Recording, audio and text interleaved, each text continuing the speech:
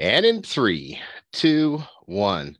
Hello and welcome to another episode of Guide to the Grind. My name is Jeff Eady. Joining me today, as always, is one of Canada's favorite mortgage brokers, the oh gosh, I didn't think of it before I came on, Jonathan. I always have one queued up. The chocolate chips to my cookie, Mr. Jonathan Tilger. Jonathan, how are you today? Not bad for on the fly. Sure, I'm just used to you always being so prepared there that's why I'm cracking up because holy smokes, the first time I've seen you stall on that intro. I am phenomenal, Jeff. How about yourself? I'm good. Normally, I think about that first thing in the morning. I get it queued up, but I'm really excited about today's guest. So that's a great segue into introducing her.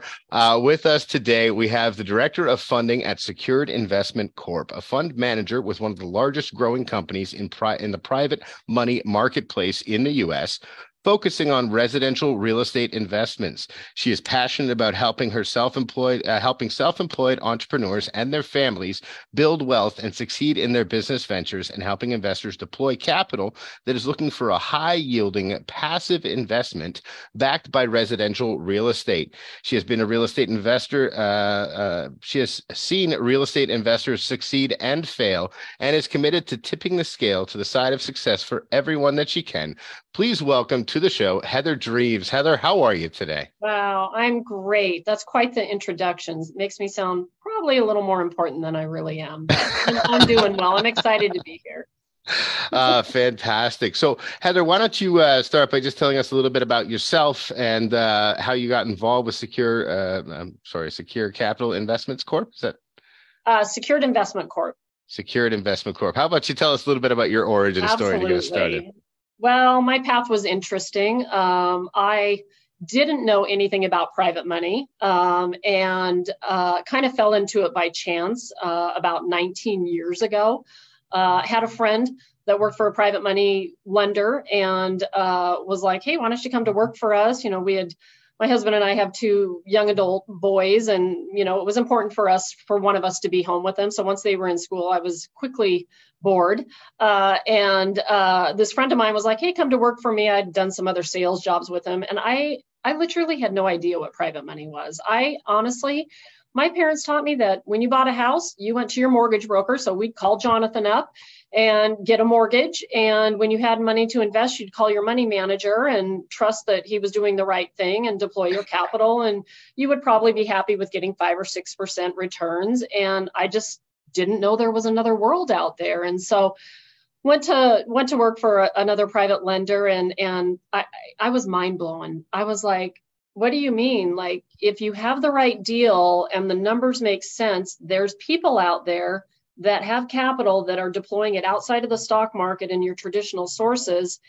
And as long as the deal made sense, they were a much easier to deal with than mostly a bank. And especially on, you know, deals where you're adding value, right? You're rehabbing a house, it's distressed, you're going to increase the value. You know, it was difficult to get financing for that, for all of it. Maybe you could get the purchase price, but you probably were going to have to bring in the rehab funds. And quickly discovered that instead of trying to just put all your eggs in one deal, get it done and sell it, you could have 4 or 5 deals going if you were using private lending. And then was exposed to the investor side of it. So there were these people within this company that had money to invest and were looking to diversify outside of the stock market. And they liked real estate, but they didn't necessarily want to own a rental and deal with tenants and toilets. And they didn't want to rehab a house, but they wanted their money working in that kind of asset class. And I mean, these people were getting 10 to 12% on their money. And I'm going, how am I just hearing about this? I'm 25 years old, and why has nobody ever, you know, but the funny thing about it, it's a secret society, especially then. You know, I would tell these clients like, hey, why don't you refer some friends? They're like, I don't want to tell anybody about this because then there's not enough deals to go around. And I'm going, this is so bizarre. It was like the Twilight Zone, but honestly, it was fascinating to me. And so, you know, fast forward 19 years, I came to Secured Investment Corp 11 years ago. Honestly, I got through the 2008 market and cleaned up my investors' portfolios. I made a commitment to them that, you know, I would see them through to the end. And if you were in the market then, everybody came out with some bumps and bruises. And I was going to get out. I was like, I can't deal with this. Like, I don't want to ever go through that again. And then was lured in. Our CEO is a very good salesman. I honestly I went to meet him for the fourth time, and I walked out the door and I told my husband, this guy's nuts. Like, he will not take no for an answer. I'm telling him no. I'm not going to work for him. And I came home and my husband's like, how did it go? I go, I don't know. I accepted the job. Our CEO will tell people she was the hardest person to recruit, but it was like, I wasn't sure that I wanted to get back into it. But you guys know, like, one, real estate is addicting. Like, you get a taste of it and you'll do a fix and flip. And it's like, I'm never doing that again. And 30 days later, you're making another offer on a deal. And, I get a lot of satisfaction working with my passive clients. And I have everything from high net worth people with lots of money that, aren't depleting their nest eggs now and they're living off their earnings, to people that are just getting started. Our 25-year-old son, he's a fireman. I'm like, go set up a Roth IRA and start investing money.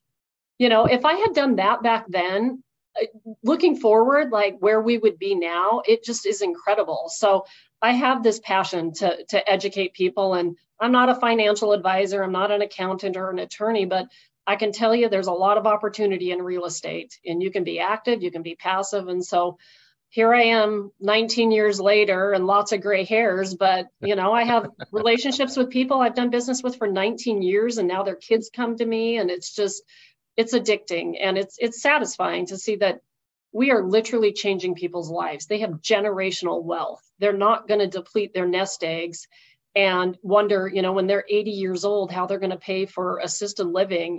They have a plan, and now they're earning passive income.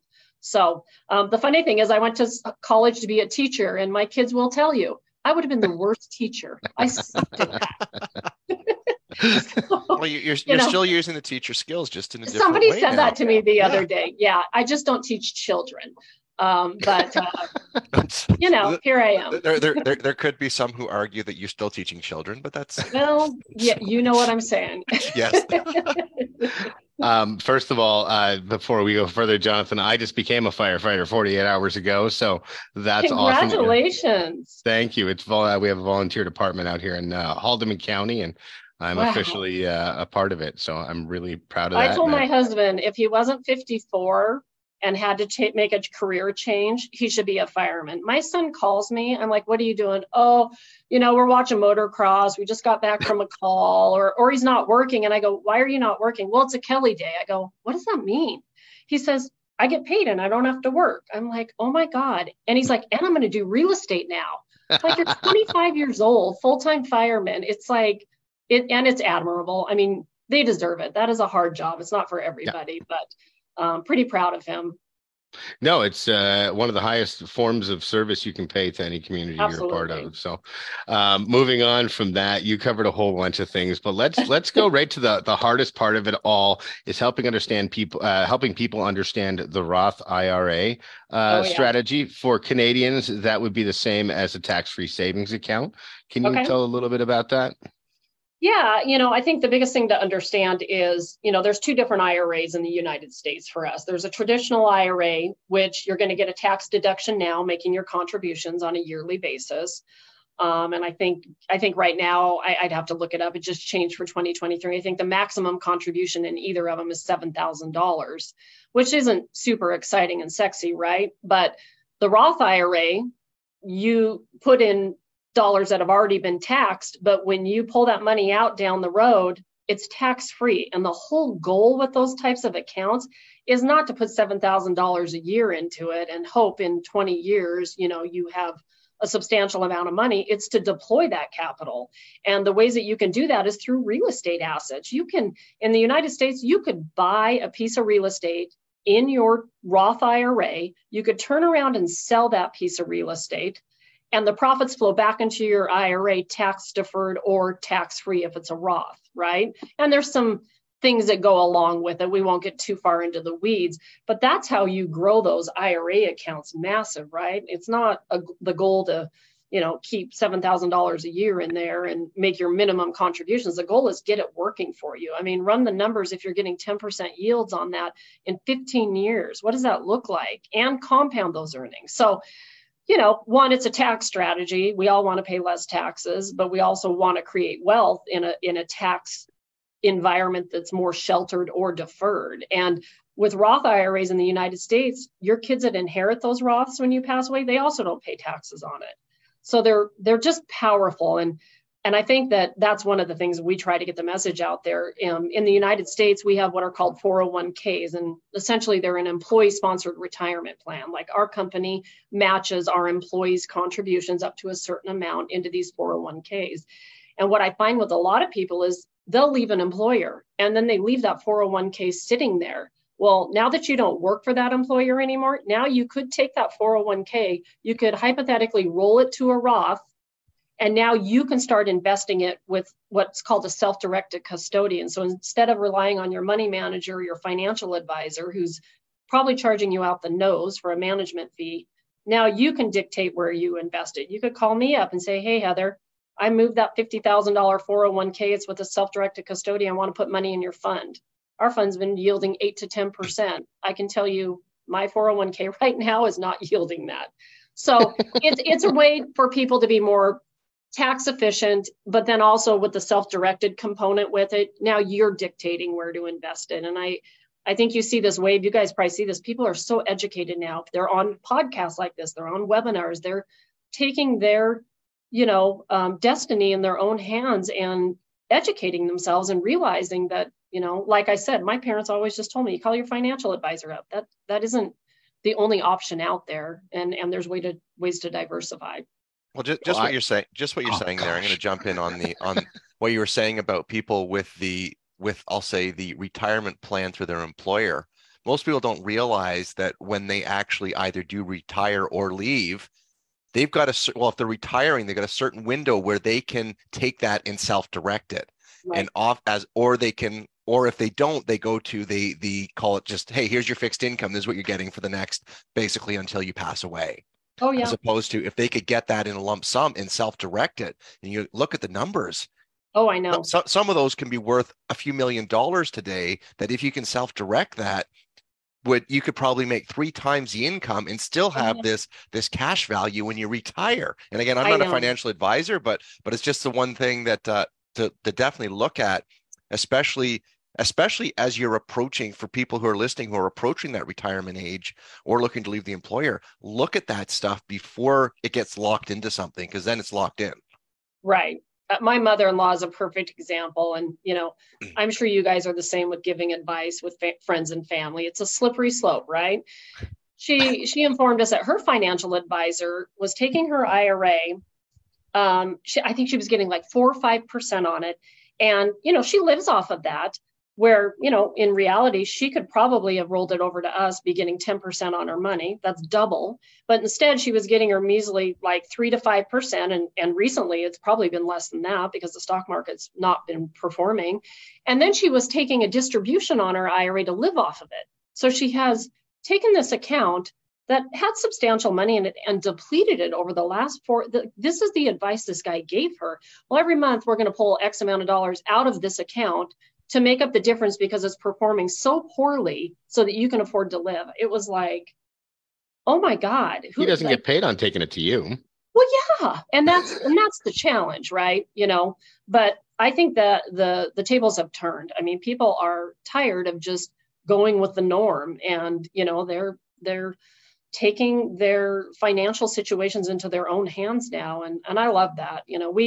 I tell you, 90% of our clients that invest money with us do it with some kind of a self-directed IRA or 401k. It's very common. Just for our listeners on the north side of the border here, 401k would be exactly the same as a company contributed registered retirement savings plan. And it sounds to me, which I just learned here, that a regular IRA would be the same as a regular registered retirement savings plan. So that's cool, because there's such similarities both north and south of the border.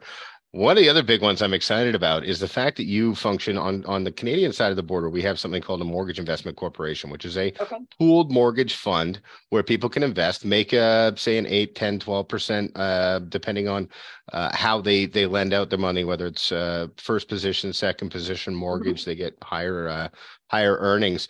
Do you guys do a pooled fund? I was on your site, I was looking, and it looks like you guys have individual homes that you can lend on as well. I'm really interested in how you're structured that way. Yeah, we do a little bit of both. So I think the place to start would be to talk about the structure of our funds. So we do have funds. And at least in the United States, historically, those kind of real estate funds were typically only available to what they call accredited investors. So these were people that had to qualify either through their assets, so they had to have at least $1 million in assets, excluding their home, or they had to have really high income, $200,000 a year as an individual or $300,000 as a married couple. So for a long time, what we call the Securities and Exchange, which is kind of the federal government's way of protecting the consumer, they said that those are the only people that can invest in a real estate fund because they're real risky. You know, they're a lot more risky than the stock market, which I think is hilarious. We still get that up here too. Yeah, we won't get into the weeds with that. And so about 4 years ago, they changed some of the rules and they said, okay, you know, fund operators like us, so people that manage funds, if you want to open a fund up, you can allow what they call unaccredited investors into it, but we're going to limit how much they can put into it because we're going to protect them. And so we have these two funds, and the way that our funds make money, and you talked a little bit about that, is they are I call them hybrid. So they're part debt, which means we lend money out of it. So we'll create a note, we'll lend, you know, Jeff, you could come to me and say, hey, I found this house in New Jersey, I want to fix and flip it. If the numbers make sense and you go through our underwriting criteria, we would lend you money on that house. And the fund makes money because every month when you make your interest payments, that money goes into the fund profit pool. And all of our investors that invest money in the fund, that's how they make earnings off of their investment. We also acquire property. So we'll go buy real estate, but only in our local market. So then we juice the yields. We'll go buy a house, fix and flip it. The profits flow back in. And so really it's a way for people that, you know, I got a lot of clients that are like, I love real estate. I do not want to call from a tenant in the middle of the night that their toilet's plugged up. I don't want to deal with a contractor. I'd rather let you deal with the headaches of it, but I still reap the rewards of it. And I'm going to just invest money in your fund. So it is a pool. It's two funds. We've got about close to 40 million between the two funds, and our passive investors invest money in there. We manage it on behalf of them, and then they get paid returns on it. And then we have the ability to service our really active people, our guys that like the real estate. They're out there buying it. They own, rentals. We only lend in a first lien position, so we don't do any seconds. And it's always focused around residential. So anything single family up to 4 units is really our niche, but it always has to be non-owner occupied. It has to be an investment property. We won't lend to, Jonathan if he's going to live in it or if his kids are going to live in it. And short-term debt. So no more than 12 months. We're a bridge lender. So your focus then is really investors, either you're taking the money and investing directly, or you are working with the investors, the people, and because you're 12 months, you're typically looking with the fix and flip, which could be the person who's either looking to fix and sell it or rehab, then they're going to rent it out, and yep. at which case they would probably go to a more traditional lender where they could get terms that are probably, at that point, they're not in the private mortgage market. Yeah, more favorable terms. If they're going to hold it, they're not very sophisticated if they're going to hold it with the cost of our capital, but we fill a niche, right? Like most, you know this, most banks aren't going to lend on a distressed property. They want to see it fixed up. They want to see a tenant in it for 12 months and make sure that it's cash flowing. So yeah, we fill that kind of that short-term need where we'll look at a distressed property and say, yeah, looks like you have value there if you do X, Y, Z. And then we make sure that they actually get the rehab done. We're going to do draws and inspections and make sure that they stay on track with the project, and the goal is at the end, they have a improved property. And like you said, mostly in the past, it's been fix and flip, but as you guys all know, the markets have shifted very quickly here. So we see a lot more people trying to hold them and rent them and cash flow them. Okay, I'm going to nerd out on the structure here because this is totally my niche that I absolutely love this. So, and to help people understand, it's different for us. We when we lend a mortgage, we're lending an actual mortgage. You're calling it a lien. Can you explain what the difference would be there? They're the same thing. In the United States, every county is different, and if if you're going to borrow money against a piece of real estate, we're going to file a lien against the property, and it's either going to be a mortgage or a deed of trust. It's essentially the same thing. It's liening the property. That's now the security for us. So if our borrower doesn't make their payments, we now can legally go in and foreclose on them. But it's essentially the same thing. But typically it's either a mortgage or a deed of trust. And then when you record that at the county level, now there's a lien against the property, and it's a public record. Okay, sorry, there's a bunch you said there that I'm getting ahead of myself in my thoughts here. So, the foreclosure process, how long does that take? Oh boy, that's the $1,000 question. It depends on the county. So in the United States, we have what's called judicial and non-judicial foreclosures, and one takes a little longer. I'd say right now we're seeing average foreclosures is probably about 12 months. There's a couple states that are pretty quick. Texas is very fast to foreclose. We love to lend in Texas, not because we want to foreclose, but the reality is that's our asset. And if someone's not making their payments, we want to get it back as quick as we can. Missouri seems to be really fast right now too, but some of your other states like New York and Florida, they take forever to foreclose in. But I'd say anywhere from 8 to 12 months is pretty standard for a foreclosure process. That's uncontested. That means a borrower doesn't come back and file bankruptcy or try to stall the foreclosure. But honestly, with our borrowers, they come into these deals with equity. We don't lend them more than 70% of the value. So if that house is worth $100,000, we're not lending them more than $70,000. So more often than not, they have sweat equity. They have their cash into it, their time. They don't normally just walk away. It doesn't mean we don't ever foreclose, because we do. It's typically under 2%. But what tends to happen, they don't make payments, 45 days goes by and we aren't hearing from them. We're going to send them a demand letter basically saying, heads up, you're going in foreclosure. Most of the time it gets their attention pretty quick. And what we try to do with our clients, because a lot of these people we lend money to, some are repeats, some are students of ours. A lot of times it's like, hey, what's going on? Let us help you through this. We don't want to take their property back. If we did, we'd just go buy them. We wouldn't lend them money. We'd just buy real estate. And so a lot of times it's a matter of really kind of coaching them and like, okay, your contractor took off. Well, here's another contractor. Maybe you can try him, or why don't you just sell it if you're in over your head, or, hey, your tenants aren't paying. Well, unfortunately, you still got to service your debt, like get another tenant in there. And so, I mean, honestly, most of the time we have some kind of resolution. But, there are times that they ghost us and they're kiting rents where they're, collecting rents and not paying us. And unfortunately, we have to get attorneys involved. But we have an in-house servicing department. We service about 450 notes. And we literally, all of us are in the same building. I can walk right downstairs and know exactly who's paying, who's not paying, why they're not paying. So we have a pretty good pulse on what's going on with our assets, which is important.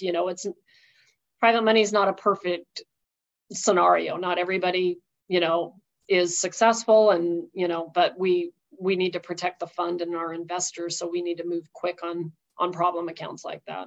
So I know Jeff's got more questions. One thing I want to jump in on, and because you said it, and it's something that a lot of people don't realize, and it's something I like to point out, and this is my experience, and that is, in this particular situation, you're not looking to own the property. You're truly looking to lend. And if you've lent money to someone, and if they actually, I'll say, proactively came to you and say, here's a situation, can you help me? What would your answer be? Absolutely. Yeah. Yeah. I mean, I had one yesterday. So our team meets every single week on our assets. And we had a borrower, she's in over her head. She over rehabbed a project. She's ran out of money to make her payments. She has a little bit of money left in rehab, but I said, hey, here's the deal. We're not going to start foreclosure, but these are the things that I want you to go do. You have a price too high. She had the house like $50,000 too high. We know the markets. It's like, you're never going to sell that. Unfortunately, she got the seller to carry back a second, which most of the time when sellers carry back second, it's to finagle numbers with a lender, right? It's, hey, you want to sell it for this much, but my lender's only going to lend me X amount of dollars. Why don't you carry a second? And a lot of times, sellers that carry second, in my opinion, should be able to just walk away because it's probably a 50-50 chance they're going to get paid, right? They did that because the numbers didn't make sense. They were selling it too high.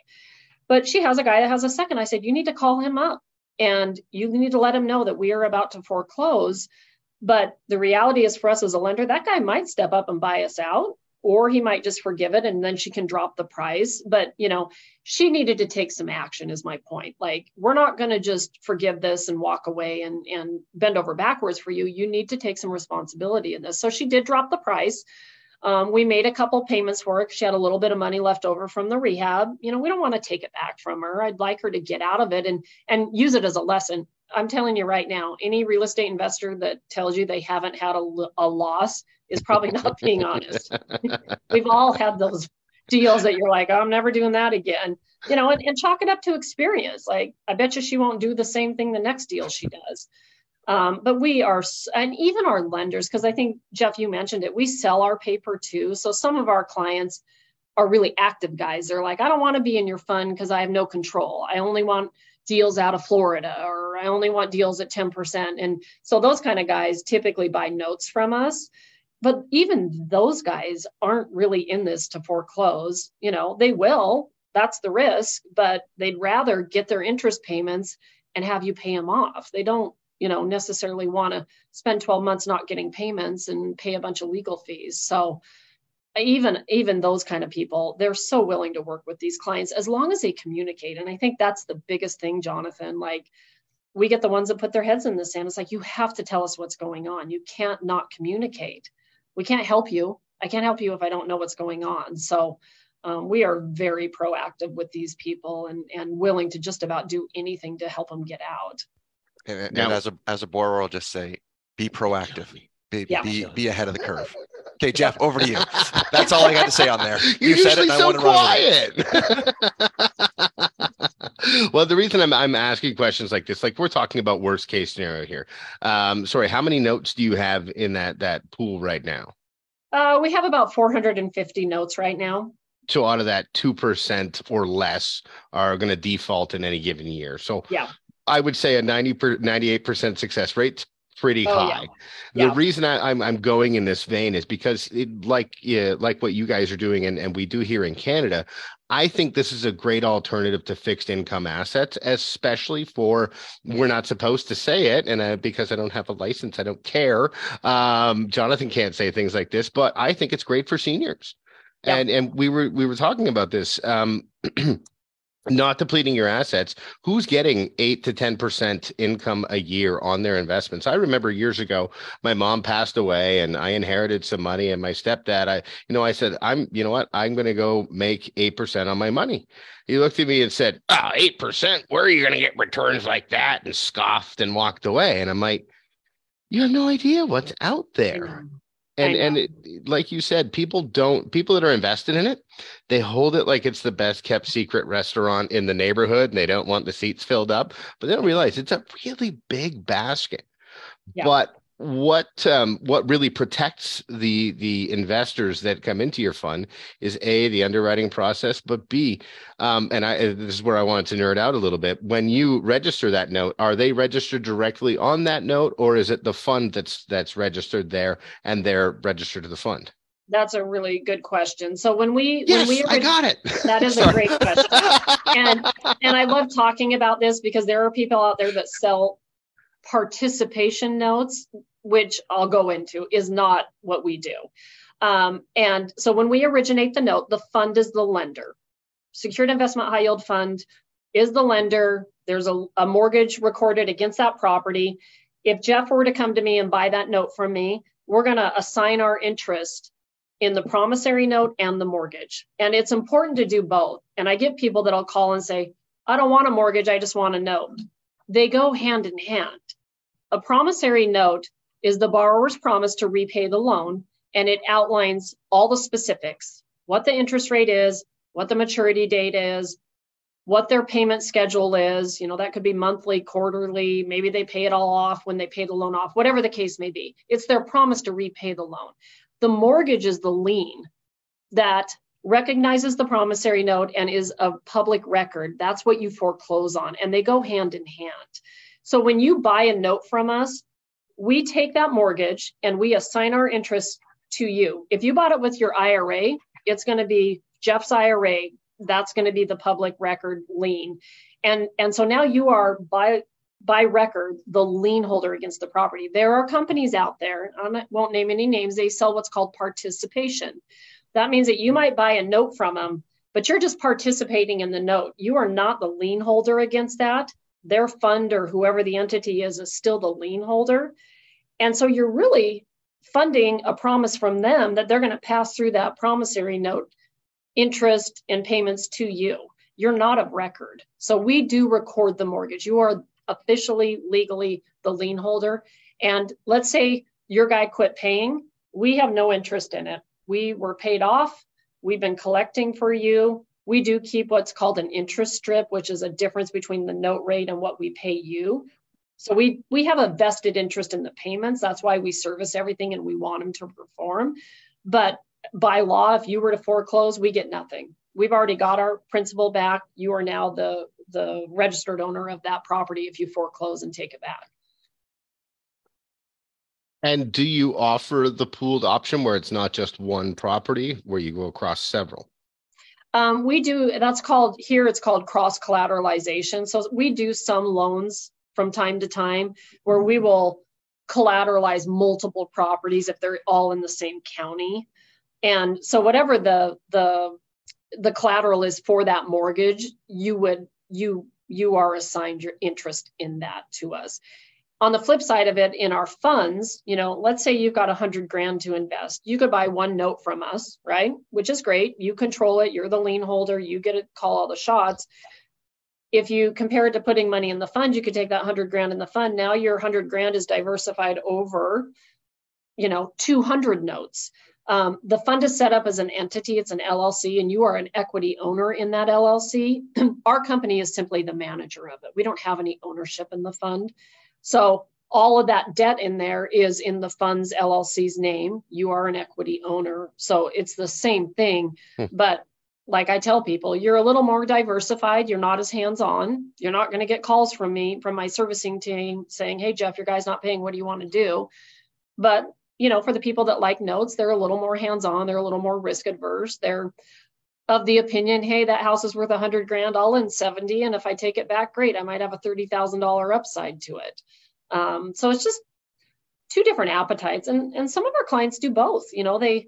I will tell you this, our CEO loves to buy notes in his IRA because if he lends that guy $70,000 and that house is worth 100 and he forecloses on it, that $30,000 potential upside flows back into his IRA tax deferred. That's how you get around the maximum contributions in your IRA. That is not a contribution. That is an investment. You made a profit on it and it flows back into your IRA. That's how you grow those types of tax deferred accounts big. And no capital gains on it. Yep. Yeah, no, it's a brilliant strategy. I don't know what the registration process is for that for you guys. I know that we have to go through separate trust companies here in Canada to do it. Yeah. But the self-directed TFSA, self-directed RRSP is, there's a fee to it to work with those trust companies to do it, but it's kind of minimal compared to what the potential is. Well, and it keeps people out of trouble. Same thing here. They're called custodians. So there's all these different companies that will help you set up self-directed accounts. And like I tell people, they're there for you to protect you. They put the guardrails up because what you don't want to do is do something that's what they call prohibited. And then they try to unwind your IRA and you have to pay taxes on it. There are opportunities in the States where you can do what's called a checkbook IRA. So you basically are managing it.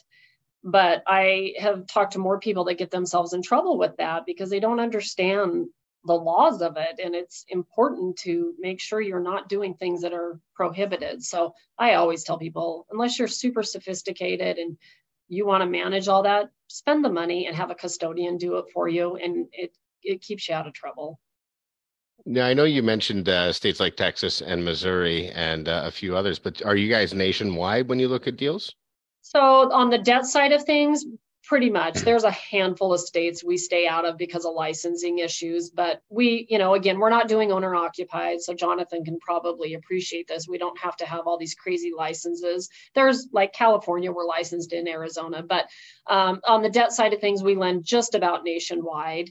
But the houses that we buy, that we acquire, we only do that local. We're pretty big sticklers about people trying to invest from, 5 states away and trying to manage a contractor. So we try to practice what we preach. If we tell our borrowers, this is what we like to lend against, this is where we want you to be, we also do that with our own portfolio. So we acquire properties in the state of Washington and the state of Idaho because that's where we're located.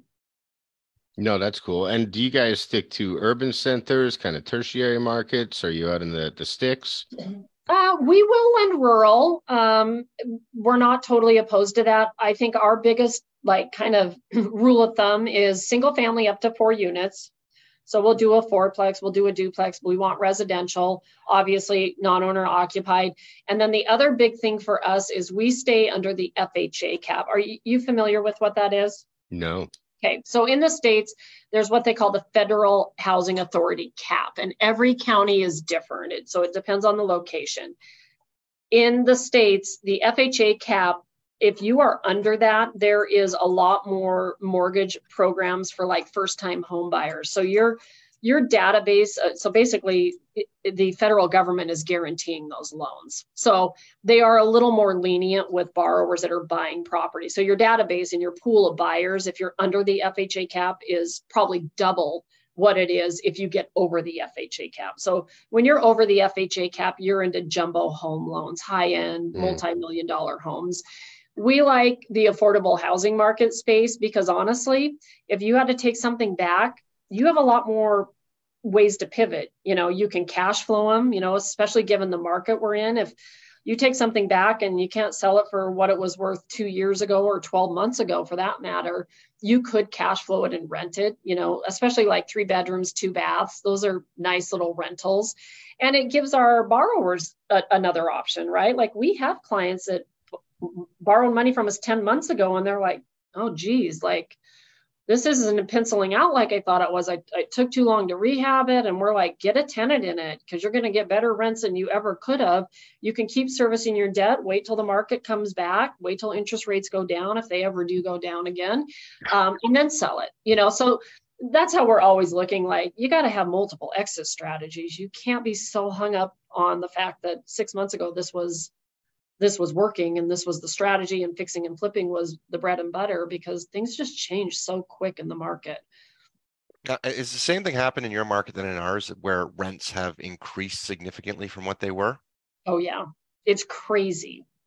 Yes, it has. And so like for us, we used to just buy and fix and flip. Like 2 years ago, I mean, it was easy. Like you'd have to be a fool not to make money off of fix and flip. Like it was so easy. But the margins have changed, right? Now the prices to resell aren't as high as they were, but then you run the ROI on a cash flowing rental because the rents have increased. There's a joke in the States that says, what does a real estate investor turn into in a downturn market? They turn into a landlord. I mean, yeah. So to answer your question, yes. But just back to what you're saying about being able to pivot, and that's one of the big things. It's one of the reasons why I love real estate, because there are multiple avenues you can go down. Many.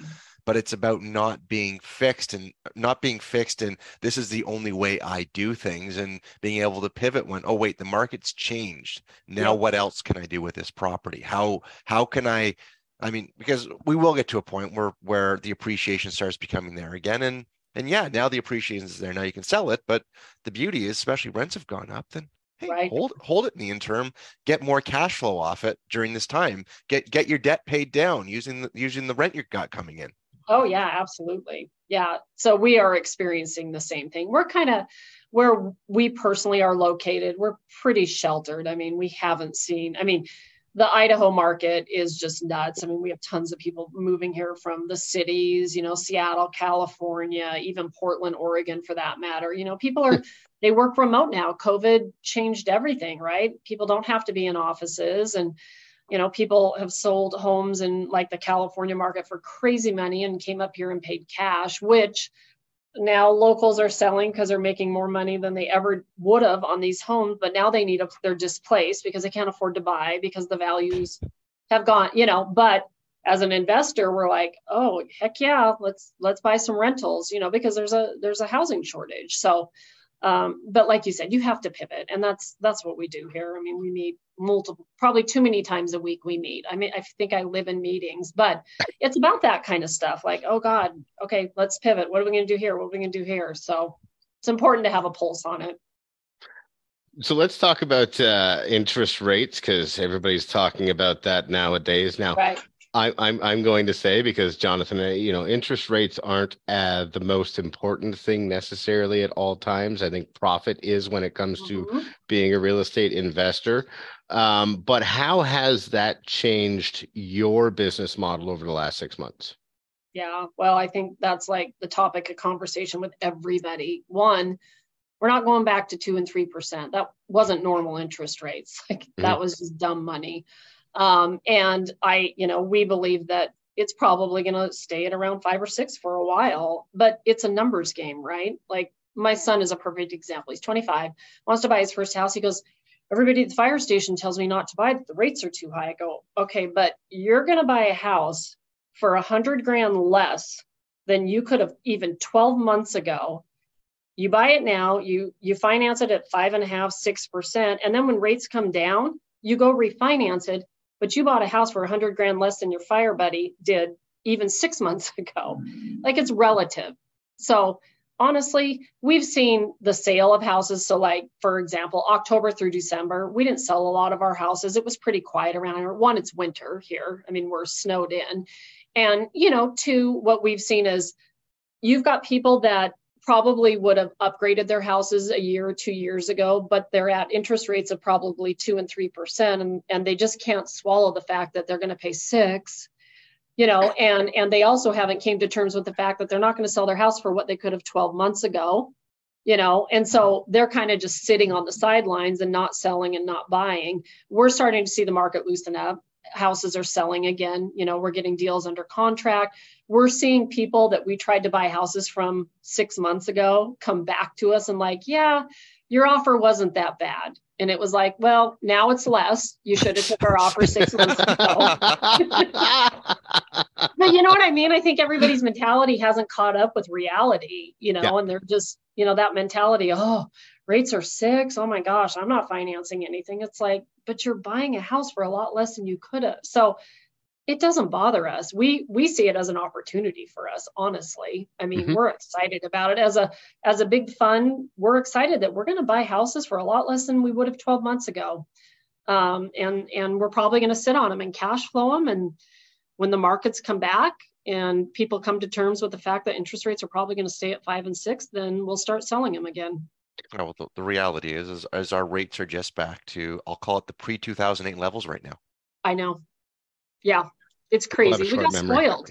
Yeah, well, we've had 15 years where, as you say, the 2-3% stuff has been unrealistic, but because of all kinds of things happening all over the world over the last 15 years, with the last one being COVID, that got us to, I'll call it the stupid levels, below 2%. Yeah, that's what people have become conditioned to. Right. Yeah, it's crazy, but we're excited about it. We're, like I said, things are starting to loosen up with selling some of our properties. One of the areas we've done really well with is selling turnkeys, because people have needed a place to put their money. So in the States, there's something called a 1031 exchange.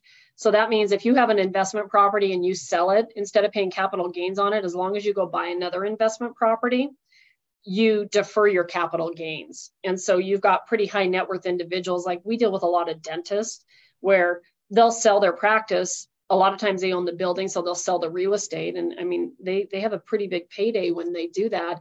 And they're looking for opportunities to move that money through a 1031 exchange. They like turnkeys. They don't want to manage them. We manage them, so they love it. They're like, heck yeah, I'll buy a turnkey from you guys. I'm deferring my capital gains. You guys manage the asset and the tenants, and I reap the benefits of it. So that, it goes back again, Jonathan, to pivoting, right? Like, you got to look at all these opportunities. And so that's one of the areas we've also seen an increase interest in, is buying our turnkey properties. So let's talk about fees. When Mhm. people invest with you, I have so many more questions left, and I only have 11 minutes. Jonathan, you're not allowed to talk anymore. I'm kidding. You can talk, Jonathan. How do you guys get paid? And Yeah. does that come from the, let's say somebody puts money into your investment fund. I saw it's a 9% return on your high yield fund. How much of that do they actually get as a net return? Yeah, I think that's a really good question. So the way that we get paid for managing the funds is we get paid a management fee. So when we go and pay out our earnings, so that particular fund we pay out every quarter. So we pay first out of the profit is a management fee paid first. It's 1.75%. That's annualized. So that's not every quarter, that's over 4 quarters. And then we have to hit that 9%. It's called a preferred rate of return. So just for full transparency, it is not a guarantee. It's not any different than any other investment. But then what it does guarantee you is that you, as the investor, get the next 9. So we don't get paid anything after before that. We get the management fee. The 9% has to be hit on a quarterly basis. And then all profit after that is split 50-50 with us. We're the fund manager. So I tell people, like, you don't have to invest with us, but if you're out there looking at funds, ask how they get paid. It's really important to understand. If they're trying to pay front load things and pay themselves a bunch of the money, and I'll be honest, a 1.75% management fee hardly covers the cost of staff. I mean, we have 110 employees here. Like, there are a lot of working parts to managing a fund. There's legal, there's servicing, accounting, like I could go on. And so we are very motivated because that's how we get profitable.